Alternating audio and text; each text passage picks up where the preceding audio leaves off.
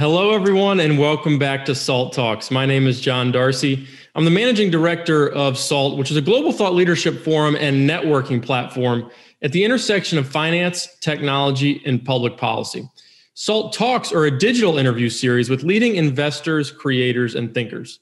And our goal on these SALT Talks is the same as our goal at our SALT conferences, which is to provide a window into the mind of subject matter experts, as well as provide a platform for what we think are big and interesting ideas that are shaping the future. And we're very excited today to welcome an author and scholar to SALT Talks by the name of John Preston. He's the author of many books. He's also the former arts editor and television critic of the Sunday Telegraph. As I mentioned, he's the author of 6 highly acclaimed books, including A Very English Scandal, which is now a BBC and Amazon Prime TV series, starring Hugh Grant and Ben Whishaw, and The Dig, which has recently been filmed starring Ralph Fiennes, Carey Mulligan, and Lily James. And his most recent book is called Fall. And it's about the life and death of Robert Maxwell, who has been in the news because of his daughter's travails as well recently. But hosting today's talk is a big fan of Mr. Preston and reader of his books, Anthony Scaramucci, who's the founder and managing partner of Skybridge Capital, which is a global alternative investment firm. Anthony is also the chairman of SALT, and I'll turn it over to Anthony to begin the interview. I am loving this right now because I'm almost 100% confident that you mispronounced Ralph Fiennes' name. Yeah. Is that correct, Mr. Preston? Well, I got to tell you, don't take this badly. You both mispronounced it. It's okay. Ralph Fiennes. Fine. See that? I love the fact. Well, I obviously, because I'm an Italian American from Long Island, I'm like an Anglophile, so I mispronounce every word that I utter in the English language. But the fact that you, Darcy, mispronounced it, it's giving me joy beyond comprehension. So I'm entering this SALT Talk, Mr. Preston, in a very good mood right now. Excellent. But sir, you wrote a phenomenal book about Mr. Maxwell. The Fall it's called Fall: The Mysterious Life and Death of Robert Maxwell. I want to start out though with how you became an author. Your odyssey, I think, is an interesting one to beginning the process of writing these books. Take us through that arc of your career, sir. Well, I was a journalist for a long time, and I wrote a few novels. I'd get up very early in the morning and write for a couple of hours before I went into the office. And the novels did okay. I mean, they hardly set the world on fire in terms of sales. And then, like a lot of print journalists, particularly in the UK, but also in the US, things started to get bad, and then they got worse. And I began to think, hold on, I've got to find something else to do. So I thought, well, I can't really do anything else apart from write. So I sat down and I wrote A Very English Scandal, which was about the Jeremy Thorpe affair, which was a big scandal in the 1970s where this man who was the leader of the Liberal Party was accused of diverting Liberal Party funds to pay a hitman to bump off his gay lover. And it really kind of went on from there. And I kind of toyed with the idea of Maxwell for a bit, and I couldn't kind of find a way in.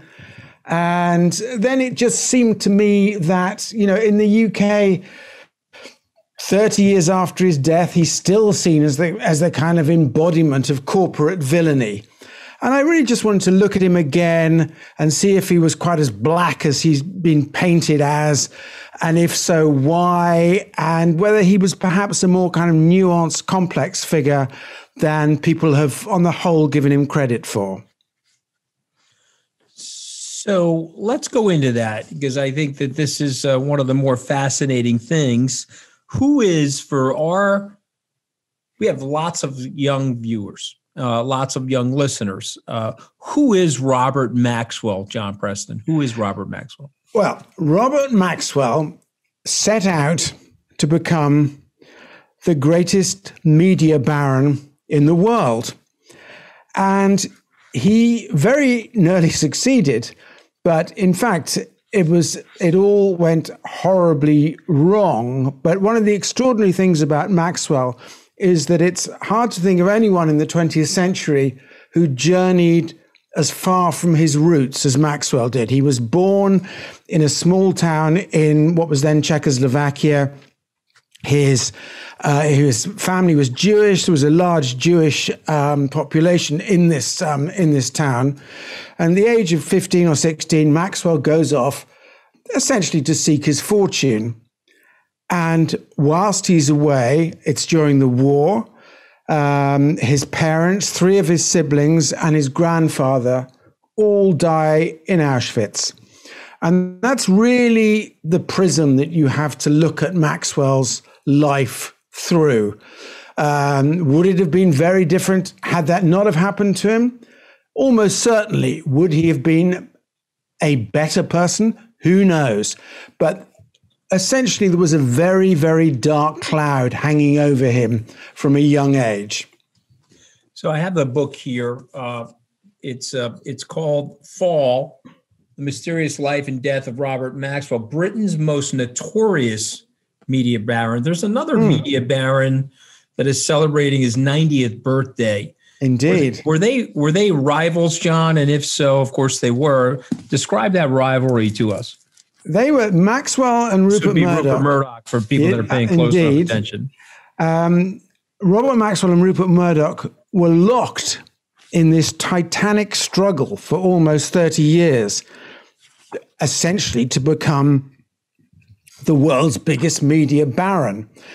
And as Maxwell's son, Ian, said to me when I was researching the book, he said, one of the things you have to remember is that there was a time when my father and Rupert Murdoch were the only 2 people on the planet breathing the same air. And it was as if the 2 of them were kind of slugging it out on the top of Mount Everest to become, the greatest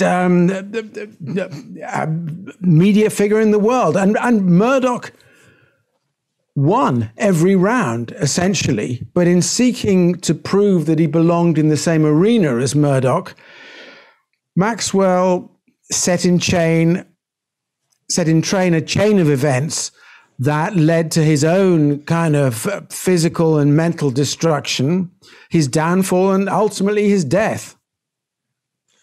So, but let's go back for a second, because Mr. Murdoch, his father was a print media maven in Australia. He was already starting to reach out away from Australia into other English-speaking countries. And so I'll say something somewhat English, hopefully it won't be too offensive, but you guys sort of have this aristocracy. It seems like Murdoch started from a starting block that was well ahead of Mr. Maxwell. Is that fair to say? Yeah, I think that's true, but they were both outsiders and they both were not members of the British establishment.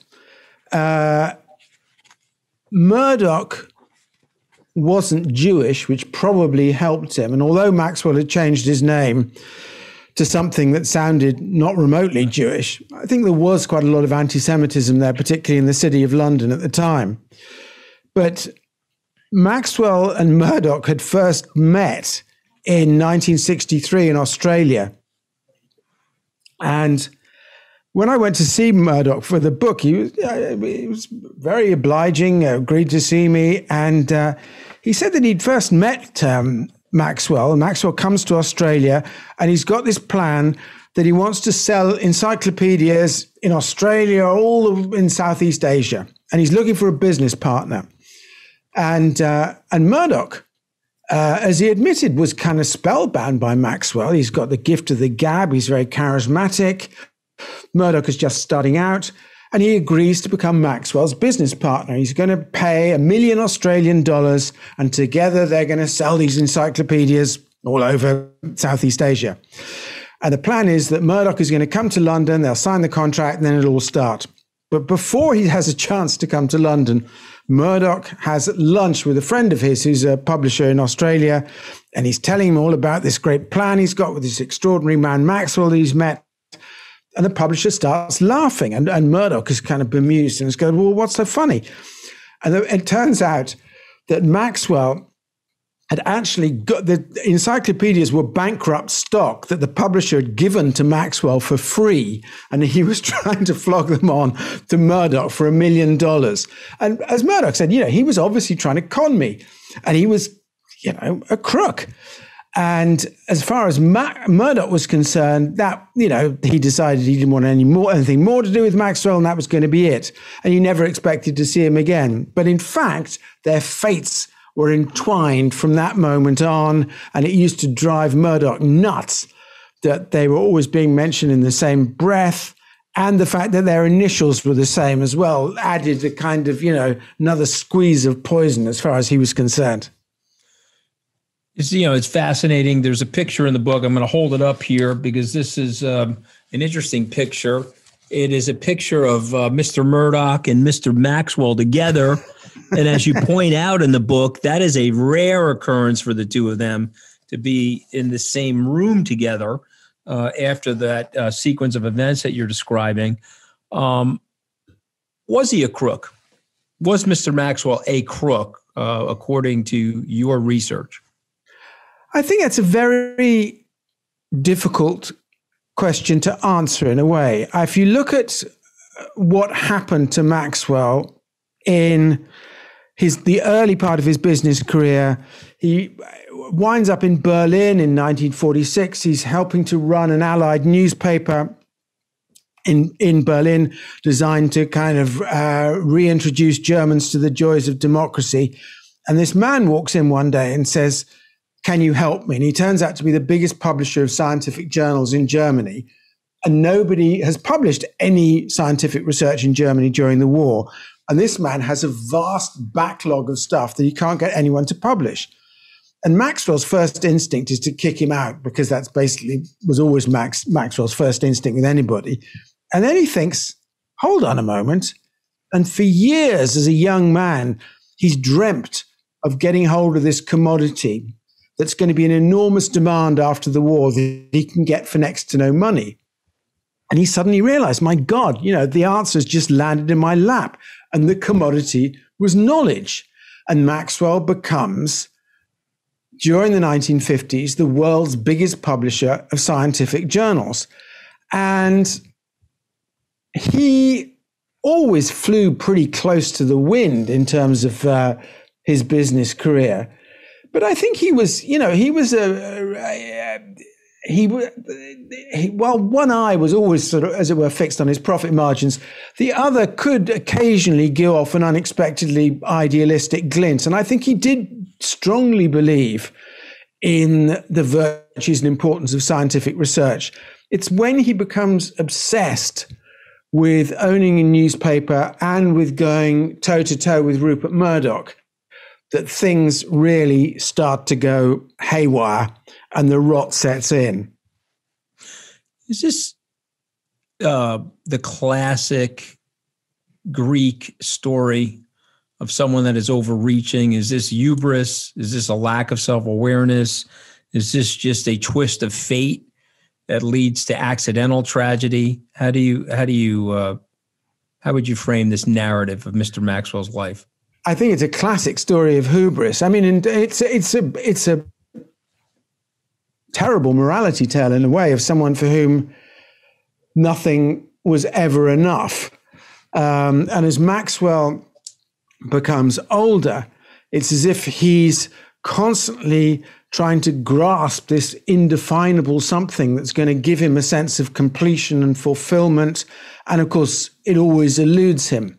And money doesn't do it. And there always is this kind of constantly receding horizon.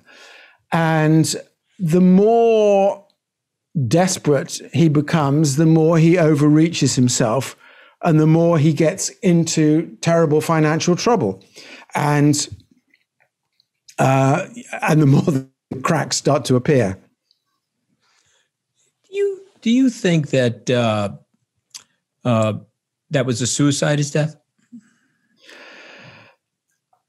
Well, Maxwell disappeared off the back of his yacht, named after his youngest daughter and favorite child, the Lady Ghislaine, in the early hours of the 5th of November, 1991. Did you notice how he pronounced that? I just want to make sure you get that right, John, when you come in with the questions, okay? I know it's that Ghislaine. one. I know that one, It's unfortunately. Ghislaine. You were saying Ghislaine for like a year, but it's fine. Go ahead. Let's go to Ghislaine. He's off the back of the boat. Did he So jump he or was disappears he pushed? off the back of the boat. Yeah. Is this And a cold that's- case?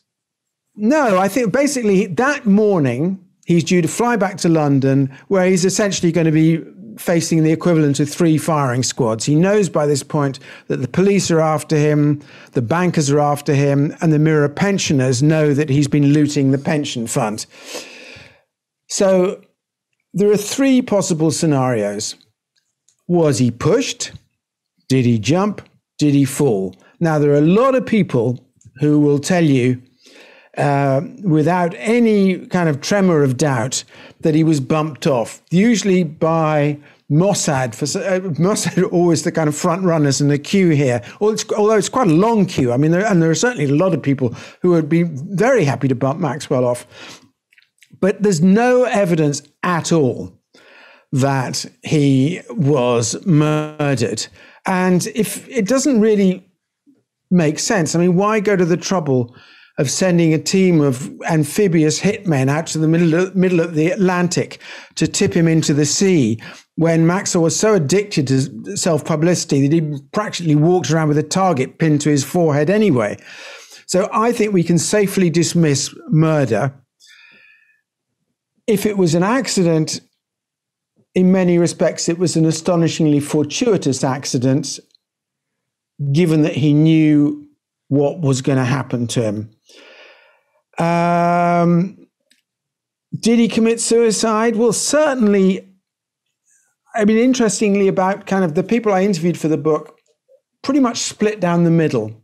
Rupert Murdoch, for instance, absolutely convinced, no doubt whatsoever, that Maxwell committed suicide. My own suspicion is that the line between an accident and suicide might be more blurred than we tend to assume. And I suspect that the answer lies somewhere along that line. Okay, so you're not in Rupert Murdoch's camp, but you're not fully convinced. But there's a lot of speculation around him being a Mossad agent, a potential double agent, or an agent of the KGB. Why did people believe that to be the case? And is there any truth to those rumors? Well, Maxwell was certainly a spy. And he was a spy for British intelligence during the war. And he had this astonishing capacity to pick up languages. He spoke, I think, 7 languages. So when he was in Berlin at the end of the war, Berlin is that time divided into 4 zones: the French zone, the American zone, the Russian zone, and the British zone, I think. Yeah. So Maxwell can move from zone to zone and pass himself off as a native. So he's very, very useful to British intelligence like that. And indeed, the British intelligence set him up in business when he comes to England at the end of the war. I think he probably stopped being a spy sometime in the 50s, but he carried on. He loved being a networker. He loved feeling important and conveying bits and pieces of information from one government to another. He was incredibly well connected. He had fantastically good contacts behind what was then the Iron Curtain, because he was doing a lot of business in Russia at a time when virtually no other Western business people were doing any business at all. He had very good contacts with the Israeli government. So there was no doubt that he was a very kind of useful pipe through which to pass information. But I don't believe that he was a double agent for anybody. And I don't believe that he was a fully paid up agent for anybody either. I mean, indeed, if given them, one of the kind of prime qualifications, spying is normally something that takes place behind a curtain, as it were. Maxwell was the complete opposite of that. He had to dominate any room that he set foot in. So he would have in many respects, been a terrible liability to any government that employed him as a spy. So I think he was used by people to pass information back and forth, but that was pretty much as far as it went. So no reason for them then to off him then, yeah? No, really not. And, and there's stories that he was trying to blackmail the Israeli government and into kind of bailing him out at a time when everything was going down the pan. But again, absolutely no evidence to suggest that at all. And indeed, the fact that the Israelis pretty much gave him a state funeral when he died and buried him on the Mount of Olives seems a kind of odd thing to do if they've just bumped him off. So fascinating stuff, but he looms large even today. His daughter is now in jail. Mm-hmm. She was a close friend of alleged conspirator Jeffrey Epstein. Mm-hmm. What was her upbringing like, and how did that association come about? Well, I think it was. The strange thing is that actually family life with the Maxwells for quite a long time was perfectly happy. They lived in this enormous house on just outside Oxford, looking out over the dreaming spires of Oxford University. The Maxwells had 9 children, 2 of whom died. And Ghislaine is born in pretty much the same week as Maxwell's oldest son, who's the heir designate, Michael, is very badly injured in a car crash. He's in his teens, and he lies in a coma for the next 7 years and then dies. And that cast this terrible black cloud over the Maxwell's family life. And just as Maxwell himself had been brought up under this terrible cloud of what had happened to his own family, I think Ghislaine was brought up under a similarly black cloud. And like all the Maxwell children, at one time or another, she worked for his father. She was his father's favorite. I think she was the one who could charm him more easily than the others, and possibly was less intimidated by him. The Maxwells would have these kind of pretty grim Sunday lunches where they would have to, each child would have to give a little talk about what they'd accomplished that week and what they hoped to accomplish in the week to come. And sometimes they'd be asked about kind of current affairs. And another of Maxwell's daughters described to me the kind of fear of watching the sort of searchlight beam of her father's gaze move around the table towards her. And I don't think Ghislaine suffered as badly from that, perhaps, as the others. And then when her father died, she was absolutely grief-stricken, possibly even more so than any of her siblings. I think she absolutely adored her father. And she found herself in New York. People have tried to draw analogies between Jeffrey Epstein and her father, but they don't really stack up, apart from the fact they were both extremely wealthy men at one stage. Epstein was a much more shadowy figure than Maxwell. Maxwell really was this tremendous egomaniac, whereas you feel with Epstein kind of was happier operating underneath the radar. And, how she came into Epstein's orbit, well, obviously there's been a lot written about that.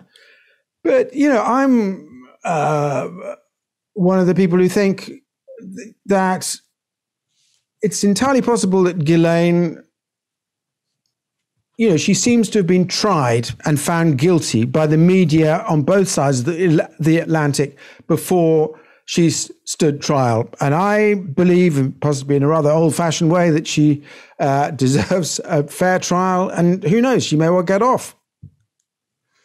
Yeah, well, we'll have to see. I don't know a lot about her. As I like to tell my friends in New York, I didn't start making any money until well after Jeff Epstein's career was exposed and over. So I don't have any, thank God, any relationship there. But it did seem to be that anybody of any profile or wealth was somehow ensnared in his web. Do you think she was ensnared in his web, or do you think that she was a quote unquote co-conspirator of his? The short answer is I don't know. And my book, I very carefully stopped before any of that happened, because I feel it is a different story. Yeah, no, and I understand that. That's why I'm asking the question, because I noticed the stoppage here. I have to turn it over to the millennial. You and I are baby boomers. The millennial is dying to ask questions. Tell the truth. Before the book came out, did you have any idea who Robert Maxwell was? I was probably your age on the Goldman Sachs trading desk, where we had done several secondary offerings for him, and Goldman actually had to pay a settlement to those pensioners. John Preston. I don't know. Yeah, absolutely. Yeah, indeed. And so I remember that day vividly, because there was a dark pallor over the trading desk the day that Mr. Maxwell died. Did you know who he was, Darcy? I did, because as any millennial would do, I've gone down the entire, he's a foreign intelligence agent rabbit hole, and Jeff Epstein and Ghislaine Maxwell were part of some honeypot scheme to ensnare powerful people around the world and blackmail them, which we're not going to get deep into those conspiratorial rabbit holes, but I knew about him because of the whole Ghislaine Maxwell thing and read up on him, but obviously got more background through this wonderful book. But thank you, Anthony, for passing the baton. So one of the things that I found fascinating about Robert Maxwell was the similarities he has to other schemers that have existed throughout history, whether it be Frank Abagnale, Catch Me If You Can, or others, Bernie Madoff, or the 1MDB scandal, where people are able to trick financial institutions, wealthy investors through just sheer force of will. What about his personality and his skill set allowed him to do that? I think, Maxwell was a tremendously charismatic man. He was also very intimidating. So very few people in the UK genuinely stood up to him. A lot of people claim to have stood up to him and said that, I would have no truck whatsoever with Maxwell and his disgraceful ways. But a lot of them were just rolled over like, complete dummies when Maxwell was actually in their company. The extraordinary thing about one of the many things about Maxwell's financial affairs is that throughout the 1980s, he's a kind of, he's a very successful businessman. He genuinely has money in the 1980s, in the beginning of the 1980s. But as things go on and as he overreaches himself, very few people ever say, well, hold on a minute, where is this money? And if they ever did say it, Maxwell would go, well, it's all sorted away in Liechtenstein. And Liechtenstein is this tiny kind of quasi country, which is essentially a tax haven. So you put money in Liechtenstein and nobody can get at it. So all he ever did was to say, well, I've got billions stashed away in Liechtenstein. And they all believed him. I mean, it was astonishing. But I think that, there is a big difference between someone like Maxwell and someone like Bernie Madoff, in that, Bernie Madoff was solely interested in lining his own pockets. Maxwell, weirdly,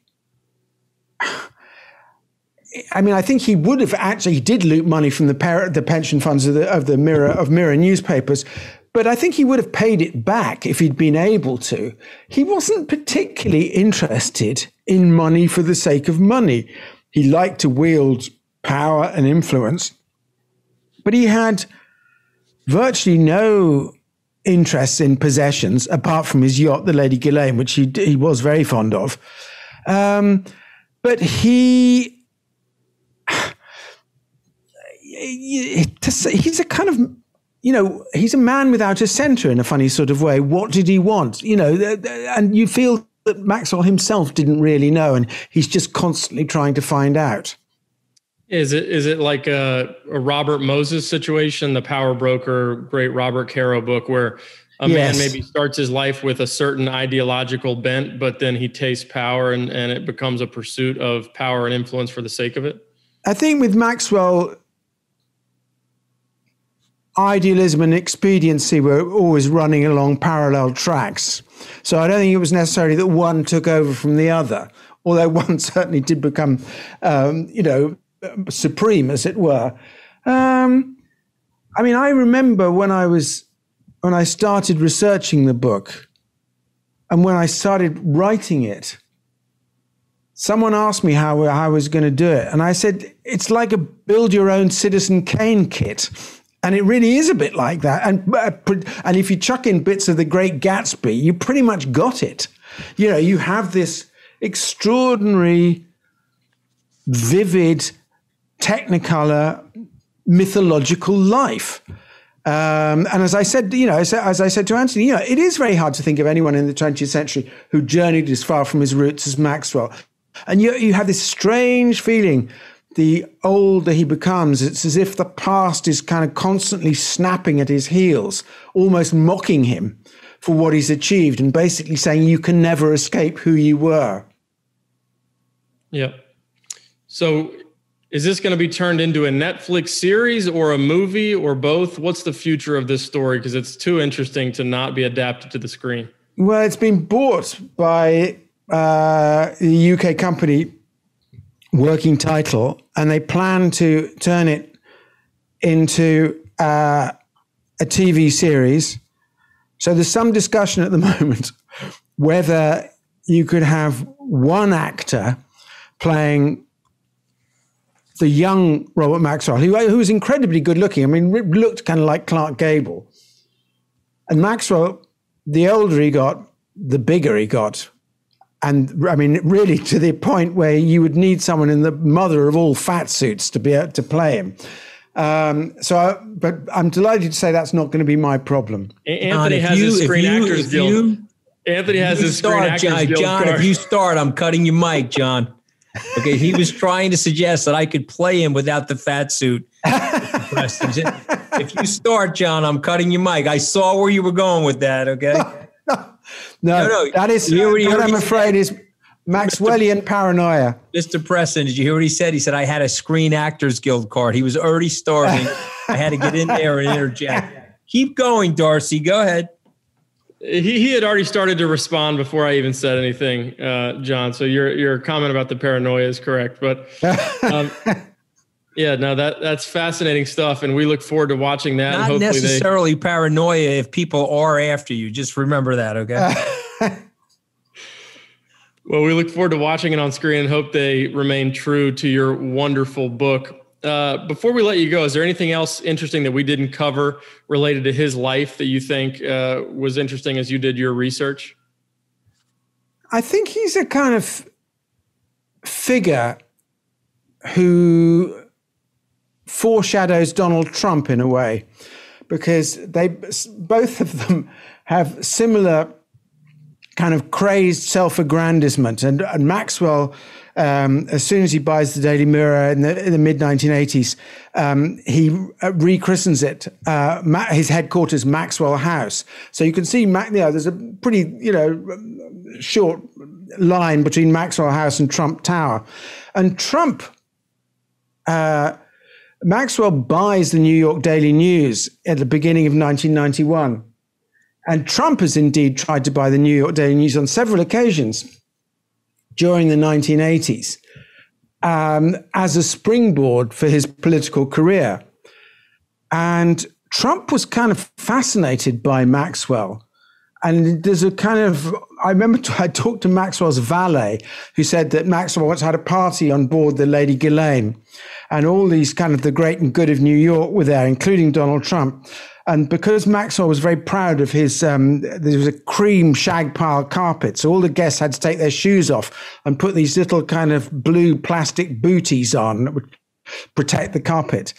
And Maxwell's valet told me that, Maxwell that Trump very reluctantly removed his shoes, but he looked around the yacht with this expression of kind of awe and envy on his face, as if Maxwell had something that Trump lusted after, but at the time hadn't quite got his hands on.